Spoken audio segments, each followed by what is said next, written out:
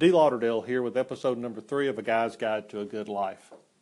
Using any unbiased metric, it's easy to declare Nick Saban is the greatest college football coach of all time.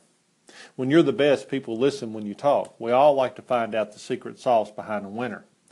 One of the ingredients to Saban's secret sauce is being able to tell the difference between a but or an and.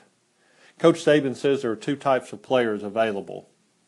The first is a great player with all of the physical skills to succeed, but he's got character issues, but he doesn't get along with teammates, but he takes off plays during practice or games.